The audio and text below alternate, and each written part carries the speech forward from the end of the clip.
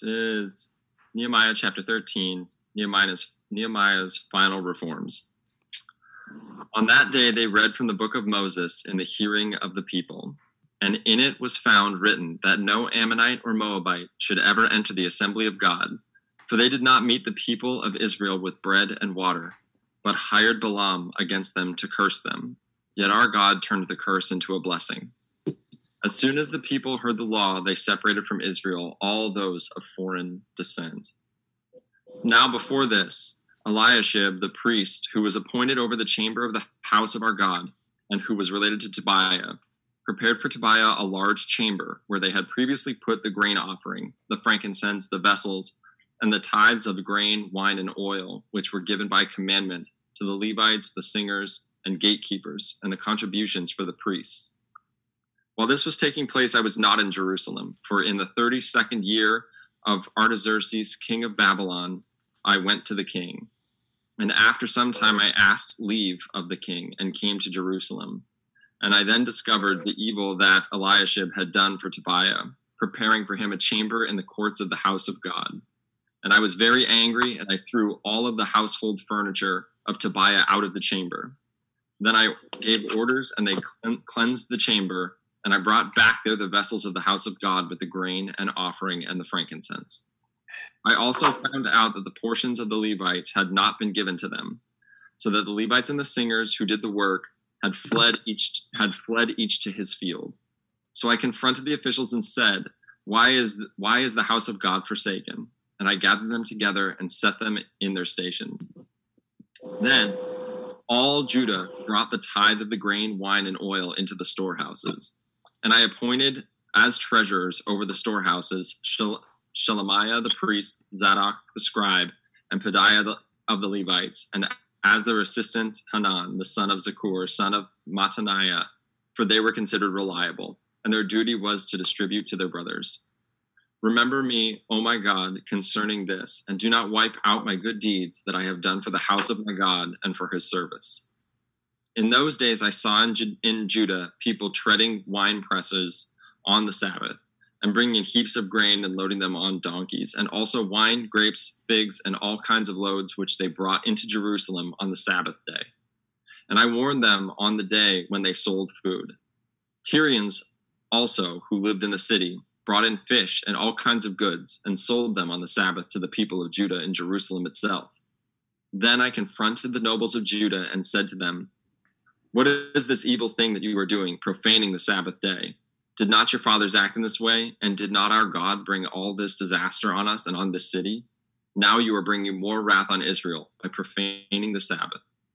As soon as it began to grow dark at the gates of Jerusalem before the Sabbath, I commanded that the doors should be shut and gave orders that they should not be opened until after the Sabbath. And I stationed some of my servants at the gates, that no load might be brought in on the Sabbath day. Then the merchants and the sellers of all kinds of wares lodged outside Jerusalem once or twice. But I warned them and said to them, Why do you lodge outside the wall? If you do so again, I will lay hands on you. From that time on, they did not come on the Sabbath. Then I commanded the Levites that they should purify themselves and come and guard the gates to keep the Sabbath day holy. Remember this also in my favor, O my God, and spare me according to the greatness of your steadfast love.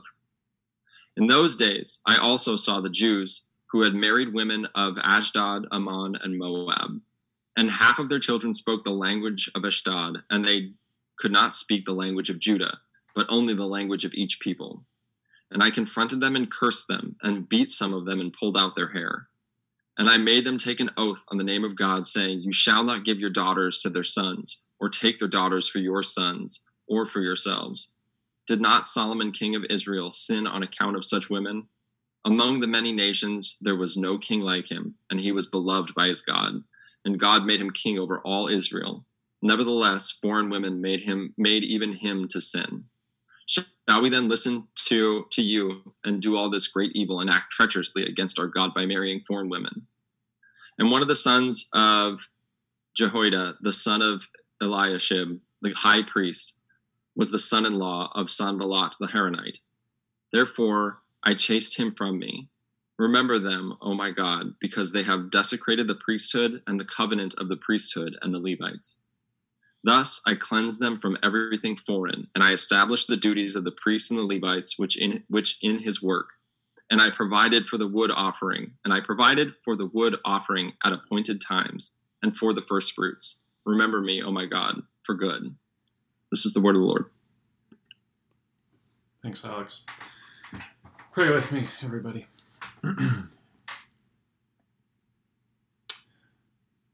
God, you have given us this time as a holy time. Pray that you would teach us right now each what we need to hear, that the Spirit would be working in us as to how we are perhaps not so different than the people of Israel so long ago. God, I pray that we would take this seriously, that this would be a solemn time, so that in our conviction of ourselves and our realization of you, that we could be, that we could have so much more clarity on who it is we're becoming, who it is Jesus asks us to be when he says to follow him. God, I pray that I would be able to teach this well, that your words would be spoken through me. In Jesus' name, amen.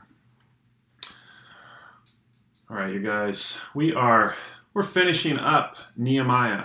I know it's been a bit coming. I have probably too often sort of looked to this ending point and reminded us that we're almost there.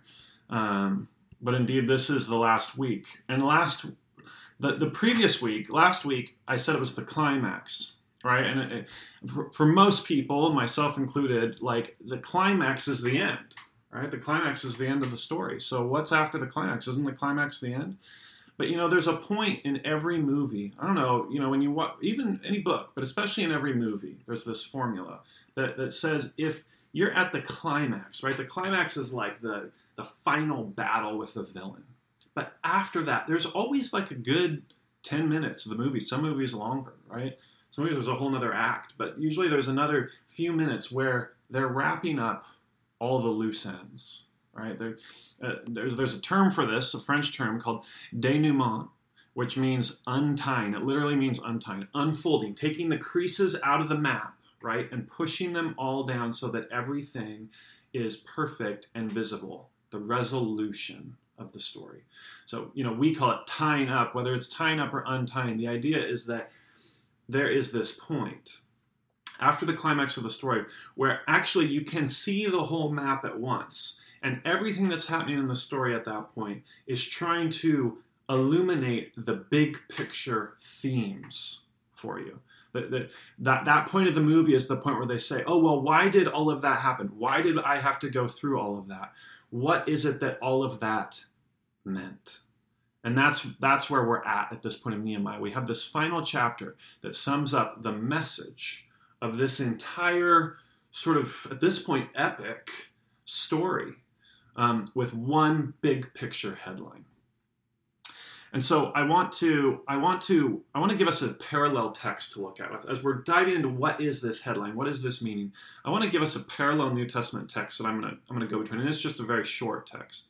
But if you go to Philippians 2, 12 through 18, it's a fairly famous part of the book. But it begins like this: Therefore, my beloved, Paul is writing to the church in Philippi, and he says, Therefore, my beloved church, as you have always obeyed, so now, not only as in my presence, but much more in my absence, work out your own salvation with fear and trembling. That's just the first verse. Not only in my presence, but much more in my absence. Now think about what's happening here in this Old Testament book, the last historical recorded moment before the New Testament. What's happening with Nehemiah? He has left. He's gone away from his people. They've gone through these incredible reforms, these incredible renewals. And Nehemiah, it says, goes back in the 32nd year of Artaxerxes, king of Babylon. Remember, he was cupbearer to the king. This guy's a sort of a big shot name in Persia. And he says his leave of absence, the time has run up. And Nehemiah, as a man of his word, got things done on the right timeline, goes back and is going to check in with the king. And so he goes back and he spends, we don't know exactly, right? It says, "And after some time I asked leave of the king and came to Jerusalem." So he's away for a while. Dad's gone. And what happens? Right? What happens when he takes a vacation? When your leader takes a vacation, what happens? When your mentor takes a vacation, right? When whoever it is that you value as the person that you're actually doing the things you do for, then when they leave, the true you comes out to play, right? The you that you've always wanted to be. I mean, how many of us probably can imagine a time in whether it's high school or college or some time at which the parents were away, and you either had the party at their house, right, or you had something, you did something because they were away and they couldn't see it. No, there's not really any accountability. But that demonstrates who you really are, what you really want. Or perhaps we could look at this. We could say it's helpful to look at this passage and say, what is happening with these people while they're going away? There's a common term we use with this, backsliding, right? This is a sort of a Christian term that you hear a lot in Christian circles, maybe in youth group. Oh, you backslid. So there's this idea that right now what's happening is there's backsliding. That the people in Israel have clearly learned how to honor the Sabbath, right? There was a whole part of our Oath series, our mini-series, there was this whole section about Sabbath and how they should behave. And here it's just a clear indication that they are not obeying the Sabbath. They're letting people in the gates on the Sabbath. They're doing commerce, right? They have not ended intermarriages with foreigners who worship other gods. Clearly. They're married and the kids don't even know the language of Judah anymore. The Levites, the whole thing, the whole book of Ezra was about building the temple, and the whole book of Nehemiah is building a wall around the temple. And what have they done? They've let foreigners Airbnb the temple. They're just letting people they're pushovers. And they're letting sin just into the guest room of their life, because somewhere deep down through all this renewal, there's a part of their life, their soul, where sin still has a home. So I want to walk through three things with us tonight. The first one is I just want to show, first of all, it is possible for all of this to happen even if you are an exceptional slayer of sin. Harking back to that quote I used by Spurgeon, I think it was last week, right, where he says, "Slay your sins or they will slay you." Verse 1 through 3 of chapter 13 shows us these people are exceptional slayers of sin. It says, "On that day they read from the book of Moses in the hearing of the people, and in it was found written that no Ammonite or Moabite should ever enter the assembly of God, for they did not meet the people of Israel with bread and water, but hired Balaam against them to curse them. Yet our God turned the curse into a blessing. As soon as the people heard this law, they separated from Israel all of those of foreign descent." They are slaying sin. Man, they are on top of it.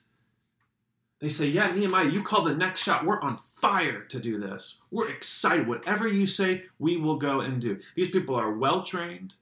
They seem well-disciplined. They seem like they have the right spiritual diet, right? They're people of the word. They've been basking in the law being read to them and abiding by it. They're people that have a regiment. They have the right trainer. They're doing all of the right things that you would do if you were taking on one of these life-changing, health-crazed diets, right? And you say, I need the trainer. I need the diet. I need the plan. I'm going to cut everything. I'm getting rid of everything in my cupboards. They've done all of that, they think. But the question is, had they been slain? I mean, what was wrong? They've been slaying sin in fear and trembling, right? They know the power that it has over them. They're throwing off sin that would entangle them. We remember that when they heard the law read to them, they were cut to the heart, and they said, not only us, but our fathers have done that. In fact, the reason we're here is because of all of this. Let's make a change. And we would think that in chapter 12, when we have this glorious singing on top of the walls, when we have this incredible dedication, where the people are lifting up their voices and they're standing on the thing they built and they're just praising out to God, and it's heard far away from the city, we would think, wouldn't that be the time at which God would roll the credits on this book? Wouldn't that be the time where we just go out with a happy ending? We go to bed feeling good. We just watched that tonight. We get excited. We're on fire to go renew our lives in revival for God. Wouldn't that be the way that the Word of God should end this book? But it's not. We have this chapter that almost seems like it seems like a downer. Let's be honest. It seems like a total downer. But on the same level, there's something about this chapter being in this book that makes it so much more real, so much more human, so much more relatable, so much more poignant. Just deeper than deep that this would all be here. And how would the very last sentence of the book end? But Nehemiah shouting out, "Remember me, O God, for good." Because when he goes away, it all falls apart. And what Nehemiah realizes, what we have to realize in part of this, in all of this slaying of sin, and all of this revival, and everything that we do, one thing is always true. We can only control our own character. We can control our own intentions. We can control how we use our time and our hearts. We can have good goals, but we can't control others and their outcomes. We can't control outcomes, you guys. We can only control our character. And man, that is tough to reckon with. Because what we'll find is that so often when we seek to slay sin, we're serving ourselves because we're seeking to control our outcomes. And when our outcomes don't work out, when things don't go the way we want them, even though we did all of the right things, then we start to lose it. And in fact, you even see Nehemiah, his anger is on full display here. Nehemiah is saying, I don't know what else I could do. Like, give me a break, guys. What else could I do? I step away for however long. You guys knew I needed to get out there. There is serious frustration with this man. And in the end, he realizes, I can only control my own character. So then, let's put ourselves in the place of the people in Israel and say, if that's the case, if they were exceptional slayers of sin, if Nehemiah was an exceptional slayer of sin, how is it that they were keeping this guest room for sin?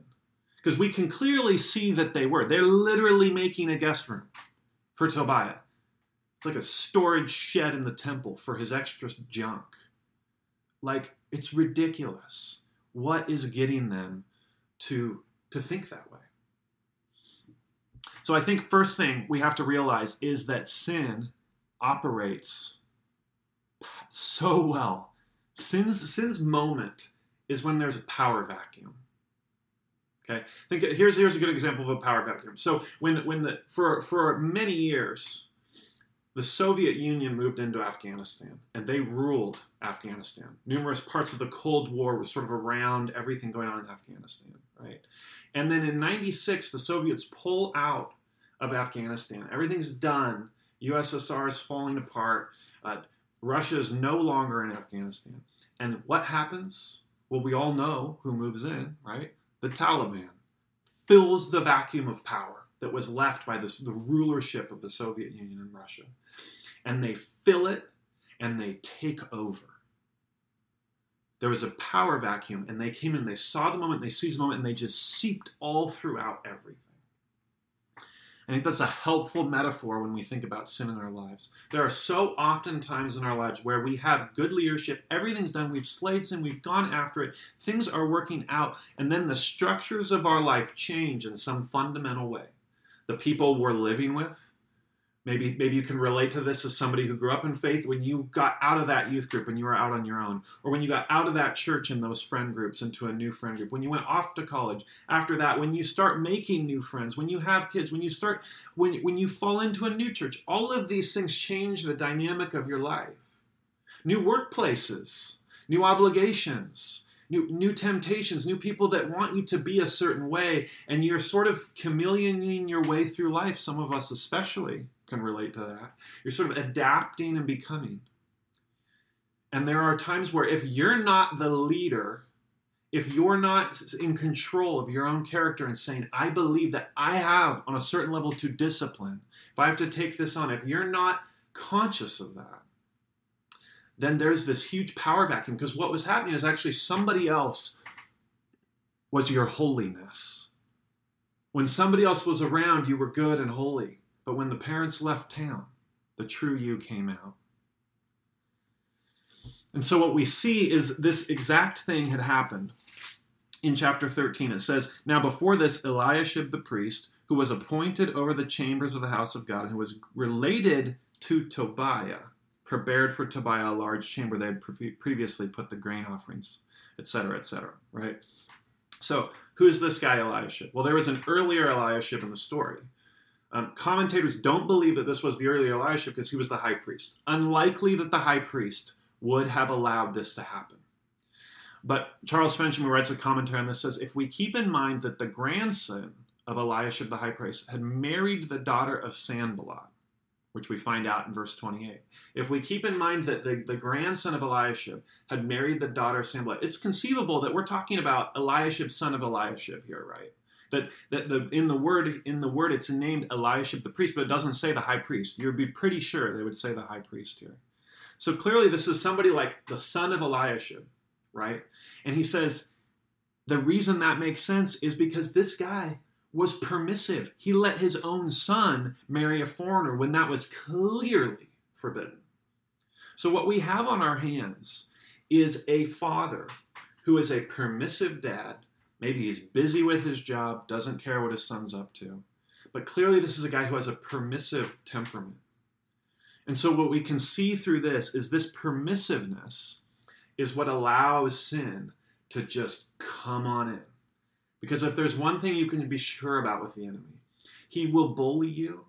He will always be more seductive.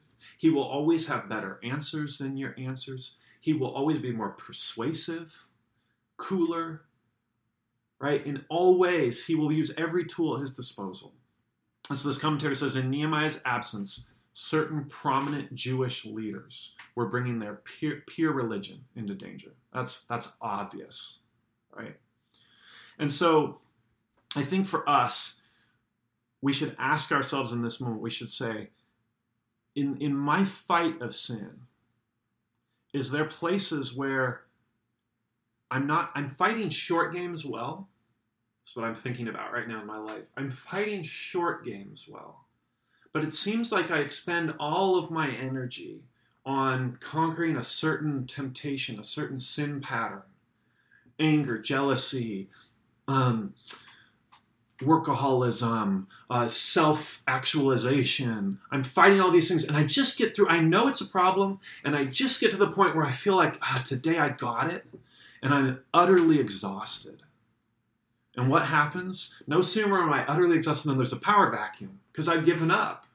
I've said, I'm done for today, I'm tapping out. Or I'm done for this week, it's just too hard. And what happens is as soon as we do that, and we start to check out in the various ways that we do, this power vacuum happens, and who runs in? Because we've gotten permissive. Because we've said, fine, you keep pestering me, you can just have it. I'm tired of fighting. Any parent can relate to this with your children, right? There's just a moment where you just go, fine. You know it's not the right move. You know it's not teaching them the right thing. You just let them do it because you're tired. And this in Nehemiah, we see God is speaking directly out against this. In Philippians, we see that Paul is speaking out directly against this. He says, therefore, my beloved, as you have always obeyed, right? He says, you've done a good job. Now, not only in my absence, but not my presence, but much more in my absence, work out your own salvation with fear and trembling. So, therefore, we know that we ought to be ruthless. We know that we need to be ruthless against sin. Because the worst thing that could happen is for us to be lukewarm, for us to be ambivalent, for us to believe that sin isn't even maybe a thing. That this is all just kind of philosophy. There's no such thing as good and evil. That would be Satan's greatest tactic. Right? That these are just personality traits and types and you do you, right? No, there is good and there is evil. And Nehemiah is pointing right to it in this closing part of his memoir. Barclay, who I've talked about before, is just a commentator who writes well on these kinds of things. He says, for most of us, the threat of life is not so much that we should plunge into disaster, but that we should drift into sin. Do you notice that? Most of us are scared, most scared that we would be plunged into disaster. Those are the things we're worried about, fretting about. We are not worried and fretted about drifting into sin. He says there are few people who deliberately in a moment turn their backs on God. There are many who day by day drift farther and farther away from him. There are not many who in one moment of time commit some disastrous sin. There are many who almost imperceptibly involve themselves in some situation and suddenly awake to find that they have ruined life for themselves and broken somebody else's heart. That speaks to me. We must continually be on the alert against the peril of the drifting life. The word will never drift from us. So there's Barclay just saying it exactly. I resonate with that completely. Exactly how it feels. But he says this is truth that transcends time. This is truth that gives you clarity. Go to this. This will not let you down because it's the word of God. So before we move on from this, we've got some more work to do. I want us to really sit here and think for a minute. Two pieces of our drifting. Two pieces of our bed, our extra bed, or for some of us, our roll-out couch, right? That's all we've got. No guest room in this house. A roll-out IKEA couch that I leave with blankets ready for sin to come in and just be in my house. How are some practices that we do this? One is this. The comparison game, keeping up. This is one I'm guilty of. This is one that's really hard, right? It is fueled by things like social media, fueled by phone calls in which you can immediately feel you're jealous at your friend's update on their life. Jealousy and envy. How do you fight these things? Well, you do. You do. I'm not saying you shouldn't fight them the way that the people of Israel had fighted them and that Nehemiah had fought them. That's an important thing. The first thing we must be doing is slaying their sin. We have to be looking at these practices. We need to say, maybe the slaying I'm doing wasn't really slaying. I was just kind of fencing. Maybe I need to really get out the weapon of annihilation against this sin. For me, it was this week. I just said, the world's so chaotic, the world's so crazy. Social media has got to go for me. Apps are off my home screen. They're off my phone. They're removed. I just can't anymore. They've got to go. Practical things to fight that comparison, to fight the keeping up, to fight always being on the cutting edge. Pride. Another one, winning, getting ahead, becoming the best you. That directly, the Israelites had this problem. They were opening the gates back up on Sabbath to be part of the people around them, just falling into the same old sins that Israel had fallen in before their exile. Of saying, we want to be a great nation like everybody else. We want to be just as able. We want to have the house that everyone else has. They wanted more advantage, and so they overworked. And maybe they didn't have the accountability. Maybe everybody really realized, man, that would really help us out. Nehemiah's away. Some of those sort of sub-leaders succumb to it. Think of Aaron while Moses is away. No sooner is Moses gone up Mount Sinai than Aaron, it's not that Aaron's a terrible person. Aaron was a really smart guy. He was Noah's brother. He was instrumental in so many good things. But he was permissive. He could be bullied. And all it takes is one strong force, one persuasive recommendation, one threat. And pretty soon, there he is. And there they are, overworking. One threat to your livelihood, and there you are at work on Saturday. When you didn't want to be, when you know your family doesn't want to, right? Because you're not strong against it. You're not holding yourself against it. You're not saying, I see that this will be of a disadvantage to me now, but I know it won't be of a disadvantage to me in the long term. I know why? Because I see it here. Another one, lack of leadership. What is this root of permissiveness? It's a lack of leadership. So we see here in this particular case, men who had married wives of foreigners. And it's not just the marrying. That in and of itself was forbidden in this particular instance because it showed their fealty was to other gods. But it was the permissiveness. They would have said that they had been people of Israel and that maybe wives had been married into the fold, which did happen. Or we think of people like Rahab who came into the fold of Israel. So it's not like Israel is this isolated entity. People, Ruth the Moabite, through Boaz, comes into the people. That's great leadership. Look at the kind of leader Boaz was. But this is poor leadership. This is marrying out with a permissiveness of saying, I'm busy, you raise the kids. Sure, I don't care if they even speak my language. Right? Permissive, all sorts of different forces of seduction maybe, of threats, of all the same things that sin does. Wearing that down, and there was a lack of leadership in that person. They were looking to somebody else to toe the line, and when push came to shove for them to put their foot down, they weren't willing to do it. And who ran the home? Somebody outside from another nation who worshipped a foreign god. Last one, not in the text, but so key to us in this time. I have to mention it because it's a key part of our culture and the way we fight sin, is we get through that battle and we hack through that jungle and we are exhausted and we know we did the right things that day and it was hard. And we just need to open the cupboard to get some candy.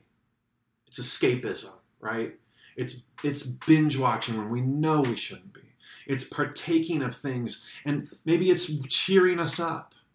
But it's things at which are ruining, are eroding our sensibilities. Perhaps they're moral sensibilities.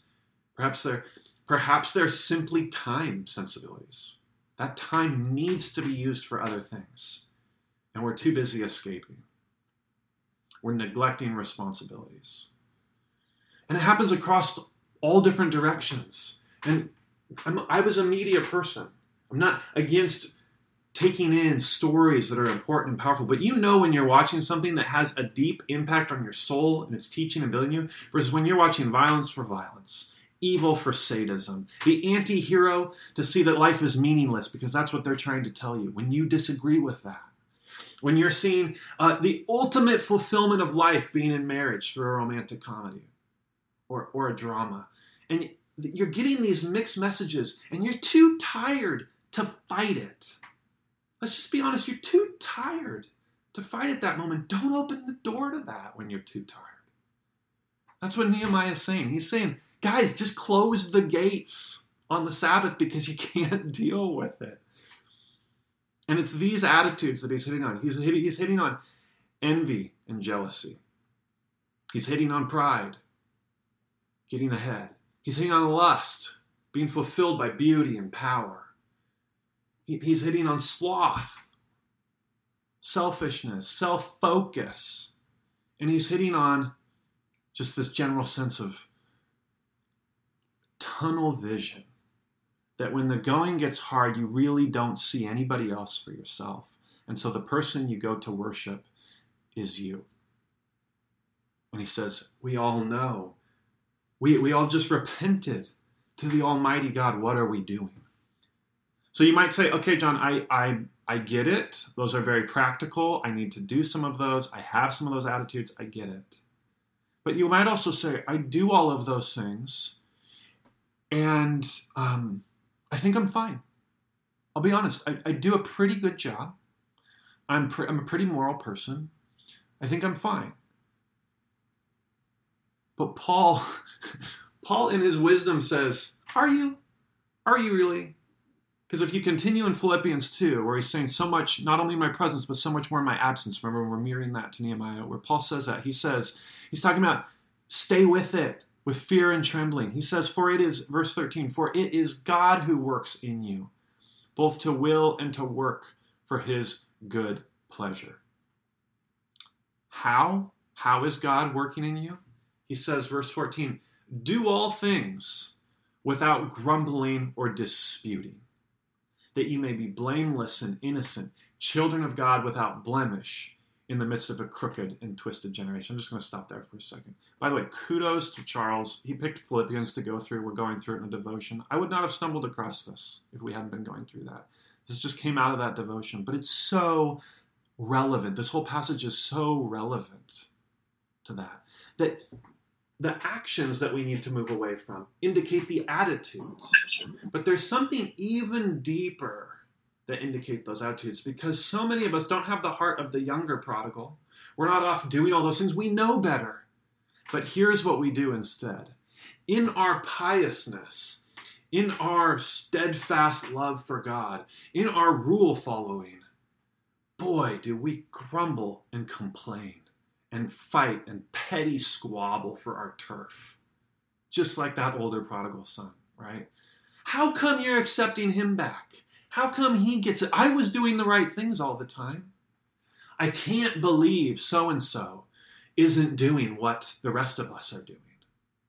They need to be corrected for their minor fault. That's what he's saying about grumbling and disputing. He's saying, do all things, everything, without grumbling, disputing. No exceptions. It is a total statement. You guys, this is so convicting to me, because I have shut my mouth so many times grumbling this week. So many times I've just shut it. And yet, when I have been tired, what has happened? The grumbling comes out, just like it used to look. The grumbling just flows out.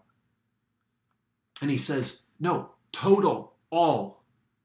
Why? You work your salvation out with fear and trembling. Don't grumble and dispute. So if we are grumbling, it is an indication that all of those attitudes we're not actually slaying them. They're just in the guest room. They're all on standby. And we're actually feeding them little breadcrumbs through our grumbling. We're feeding them. We're keeping them alive in the cage to use them for our own power later. That's what's happening when we grumble and dispute and make these petty squabbles. He says, instead, be blameless and innocent, children of God without blemish, in the midst of a crooked and twisted generation. Because you are supposed to be lights in the world. And of course, when Paul's writing this, he's in prison, writing Philippians, and he's saying stuff like to live in Christ, to die is gain. He's just all about suffering at this point, because he's at the very heart of the gospel.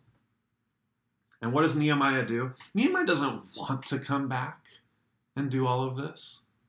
Nehemiah is going through his own suffering to come back and make right what he knows need to be made right, even though he would probably much rather, at this point, be on to either the next thing in Jerusalem, or maybe, to be honest, back with Xerxes for a little bit, just for a little break. But here's a warning statement. So this is back to the drifting, back to the grumbling, back to the complaining. Here's another warning statement. This is from Charles Naylor, who in 1941 wrote this sermon. He says, those who are drifting, he says, they have become used to being unspiritual. They are not just altogether satisfied with it, but they would rather be as they are than to make an effort to be more spiritual. But actually, they're perfectly content with the roll-out bed. They're perfectly content with it. They've made a balance of their life with it. He says, so they drift along. Well, of course, they would like to be more spiritual than their brothers, but they have become used to being as they now are, and they're doing pretty well. Why bother about things? To be sure, they have lost their former zeal, but they have gotten so used to being without it. They used to feel very keenly when they omitted spiritual duties, but now they have become used to omitting them. It doesn't bother them very much. We can get into a place where it is just natural for us to love righteousness and to hate iniquity, to desire to do all we can for God and not hold back from effort. That's an amazing statement. Did you hear that? He says we can get into a place. Clearly, this guy's speaking from experience. We can get into a place where it is just natural for us to love righteousness and to hate iniquity, to desire to do all we can for God and not hold back from effort. We can get used to service and sacrifice. It's wonderful to hear. And this we must do if we are to prosper in our souls as God designs that we should prosper. But woe to us if we sacrifice those qualities of righteousness in the soul and get used to sin. Man, that's powerful. Because what he's saying, compared to sin, sacrifice would seem so much harder. So maybe what I'm complaining about, maybe what you're complaining about, is actually the good thing. You're complaining that you have to sacrifice. That's what the older prodigal son was complaining about, that he had to sacrifice for the younger one. And we think that that is somehow pious and within the realms of righteousness. And he's saying it is absolutely, couldn't be farther. Because what you're saying is the very heart of the gospel, which is to suffer, is something that you despise. That's what he's saying. And so then the question becomes, where on earth do we search for the cure? At this point, perhaps everybody listening is guilty of this. I know I am. Where do you search for the cure? Because these people, as far as they'd gotten, as much as Nehemiah even had thought they had gotten all the way, they had gotten kind of halfway. And when Barclay talks about this word halfway, there's a Greek word for this. I'm not going to even try to pronounce it. And he's talking about, he says, this word means, he says, it's about the idea of bringing something to completion, to work out your salvation. Sorry, the word work out. Katergasathai is the Greek, right? He says, it's the idea of bringing something to completion. Work out your own salvation of fear or trembling. It's the idea of bringing something completely to the finish line. He's saying, don't stop halfway. Go on until the work of salvation is fully achieved in you. There are so many times where we know that that's the truth. But it's kind of like this. I don't know if you guys know or listen to John Mark Comer, but he's the pastor at Bridgetown, which is a very big church in town. He had an interview in Outreach Magazine, and he said this. I thought this was really helpful. He wrote this. He basically said, the problem with church right now is that a lot of it's formed around a 40-minute dialogue and nothing more. No discipleship, no formation, no iron sharpening iron. This 40-minute information dump where you hear all of the material. And he says it's kind of like sugar or coffee, right? I know that coffee keeps me up late at night, he says. Or I know that sugar is bad for me. But it doesn't really matter because I still love coffee and I still love sugar. So even though I know all of the things they will do to me at this point in my life, I still go and do them. The problem isn't that I don't know. And the same for us. The problem isn't that we don't know. The problem is that we love it. That we love the things that kill us. And so we have to realize that and bring around, first of all, community. Community in those moments of weakness that says, I know this about myself and I cannot have it. So can you help me? I'm committing to this, but I need you around me. And the people of Israel were kind of in this stage, right? Where Nehemiah knew that's what they needed. He created strong leadership, delegates. People were in kind of these clusters, if you remember, when they were worshiping. And he brought up people all around to teach them and sort of just did a classic discipleship. He just brought up leaders and appointed them all throughout to bring in community. And that's super important. He knew that was important. He knew you couldn't just hear the word of God and move out through your week and come back and hear the word of God and move it. You need things like we have in our cohorts. You need things like we've developed in our own relationships with each other and our friendships, where we're not just friends as you would be friends with anyone outside the church. We're a different kind of friend. We're here to check in on you. We're here to see how you're doing. We're here for you to do that with us. We're here to invade each other's lives. And so let's be honest. Nehemiah has permission to do what he's doing here. First of all, he has permission. They've all covenanted. They made an oath before God. And Nehemiah is saying, you have the information, but you love it too much. You love sin too much. And I need to come in here, and we need to keep working. And it's going to get real. Because I don't know about you, but the line that sticks out in this, when I read through this book for the first time, is he's pulling out a guy's hair in anger. Like, Nehemiah is serious about this. He's seriously frustrated, and he's serious about correction. Now, am I advocating we go do that with each other? Of course not. But it helps you see the tone of what the gravity, the reality of what it's doing. That Spurgeon level of slaying it or it will slay you. That's what he's talking about here. It's also worth mentioning that in this time period, Nehemiah didn't just have the right to do it as like a pastor. That's not even what we're talking about here. He's not just a pastor. Nehemiah is the ruler. He's been appointed by the power of Persia.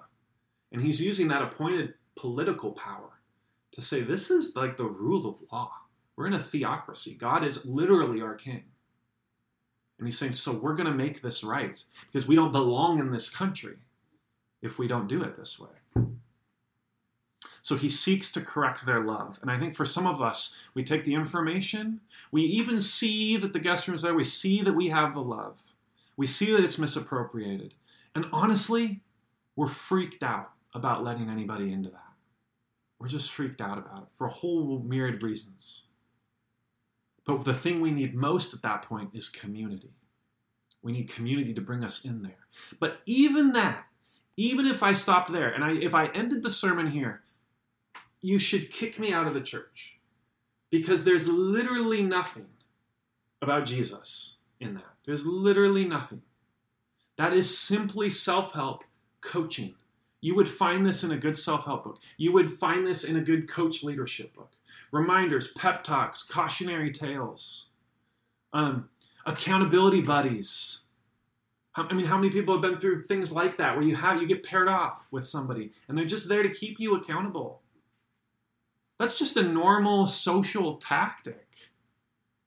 And what's happened is a lot of us have gotten through our life and we've actually built up all of these different structures. We've even done that, but we've been soulless and cold, caught in a web of guilt, moralism, and rule following.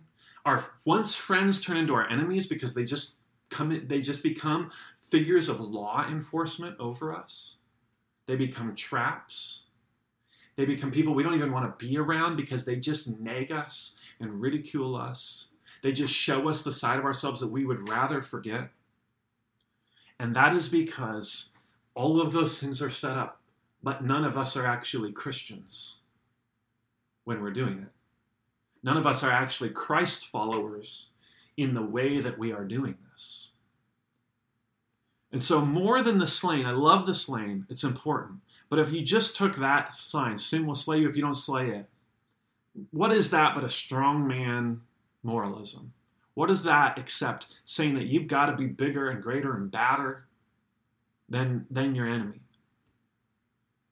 More than slaying, this kind of relapse requires an ally and a healer that is greater than any man. And thank God we have that. Because our jobs as Christians, the thing that we do, is the literal thing Jesus did. He prays it in the Lord's Prayer. He says, on earth as it is in heaven. We are heaven bringers to earth.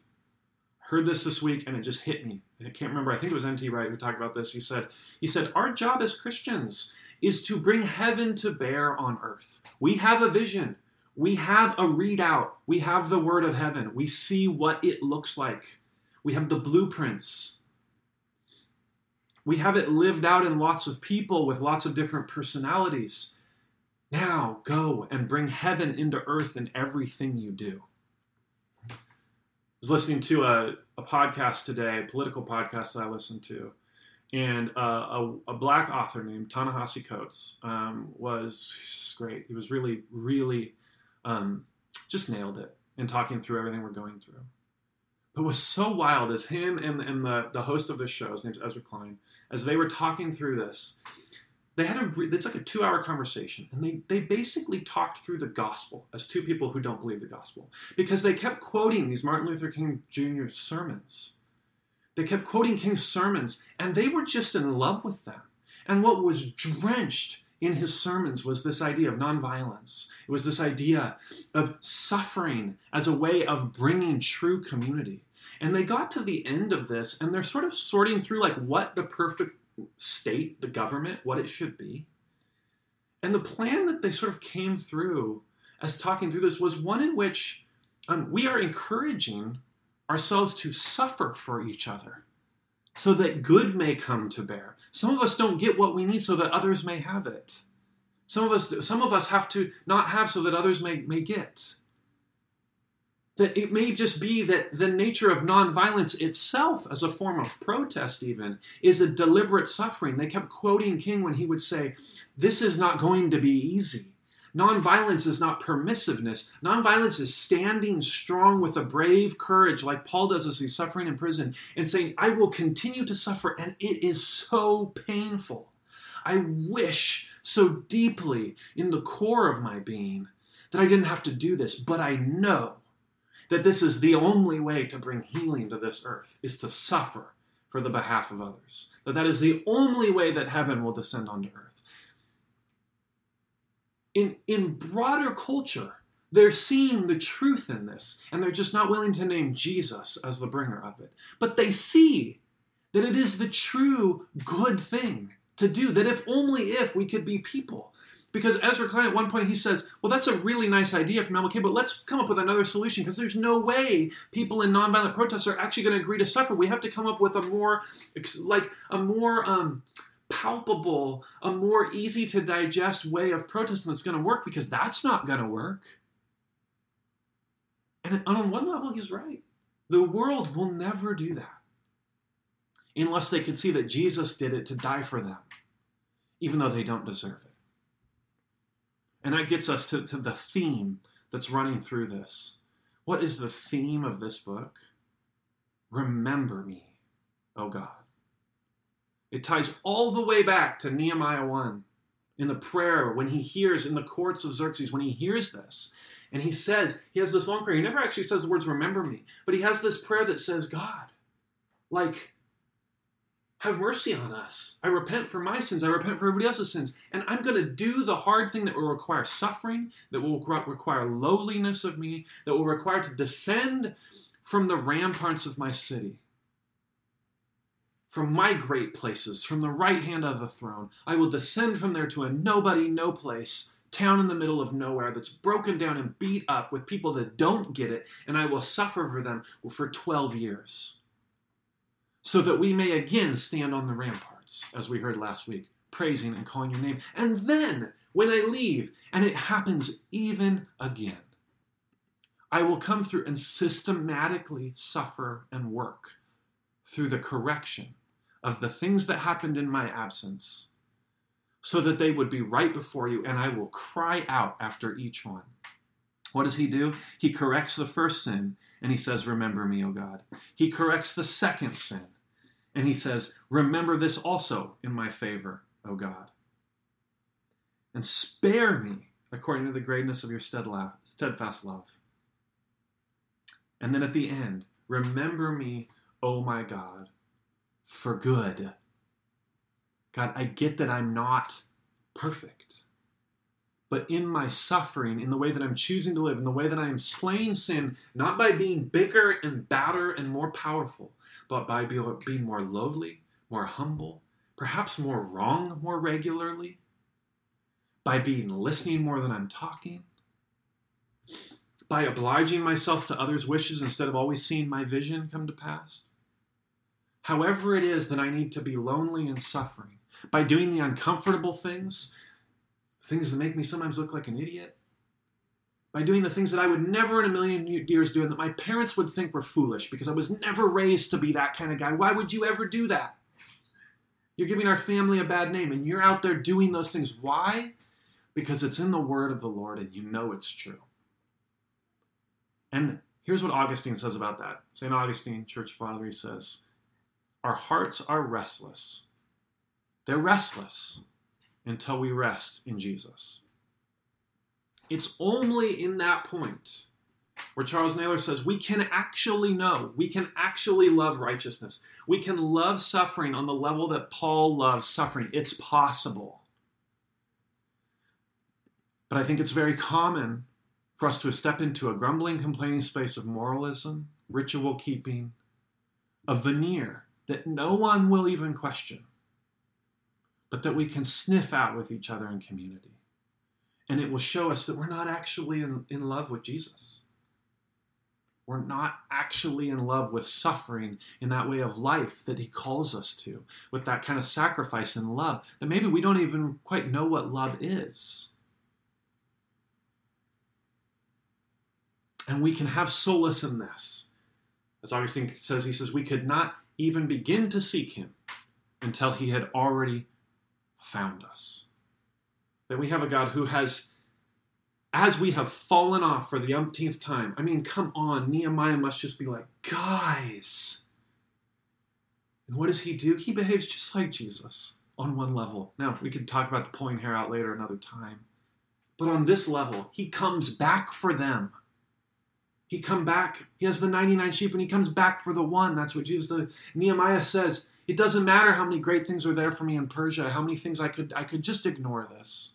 But he says, I know that this is paramount, that I'm nobody, that my character is nothing if I don't make this right. I'm charged with this. We can get discouraged in working our own salvation out. And I think Nehemiah probably is discouraged and frustrated here. He gets angry. Because on one level, there's a part of him, sinful person that he is, that is trying to work that salvation out. He's a capable administrator. He's a powerful leader, and he's working that out. But in the end of it, what does he have to do?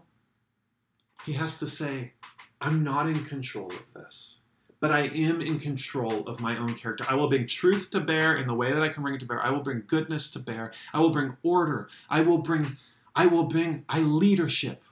I will not be permissive. I will not be slothful and lazy. I will not escape from it. I will tackle it head on, even if it means I have some righteous anger, which I almost hesitate to say. It looks so different than most of the anger we have. Nehemiah is self-controlled in here. He's not going off the radar, off his rocker. He's bringing people back under the commitment that they have.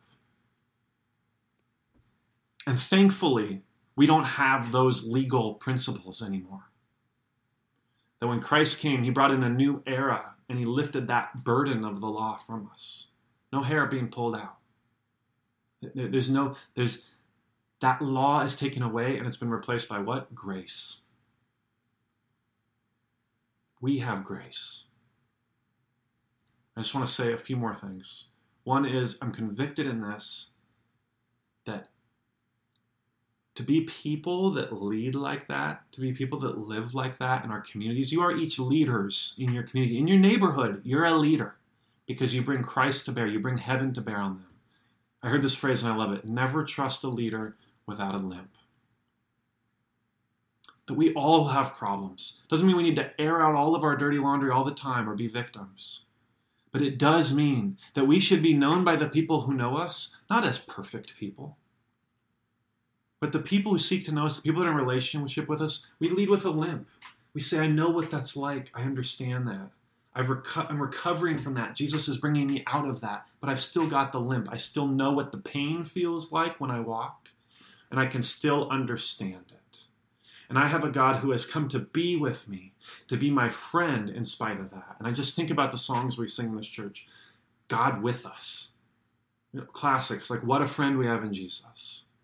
Phrases like one who our hearts adore, the King of my heart, that we are in communion with our Lord and Savior, that we could only be at through his death and resurrection.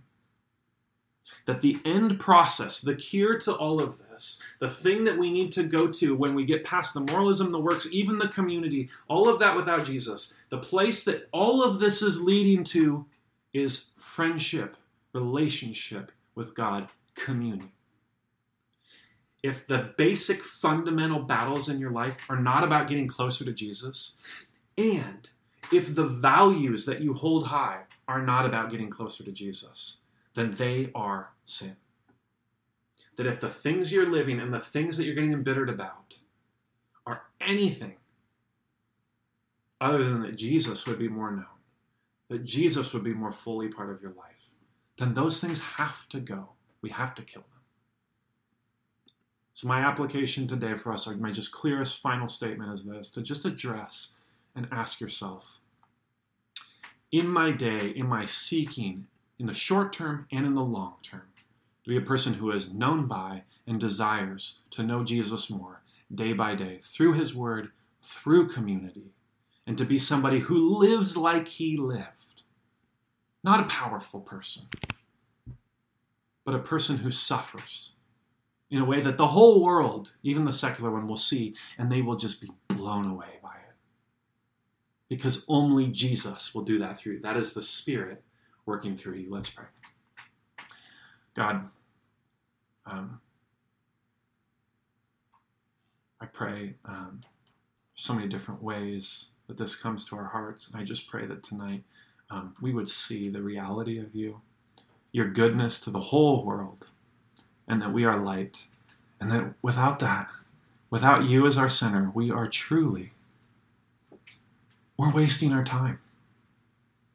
The closer and closer we get to the end of this, we'll see that it wasn't worth it, all of those things. And God, I just pray that you convict us tonight and that you help us celebrate that you are indeed with us, even if we have failed over and over and over again. We pray this in Jesus' name. Amen.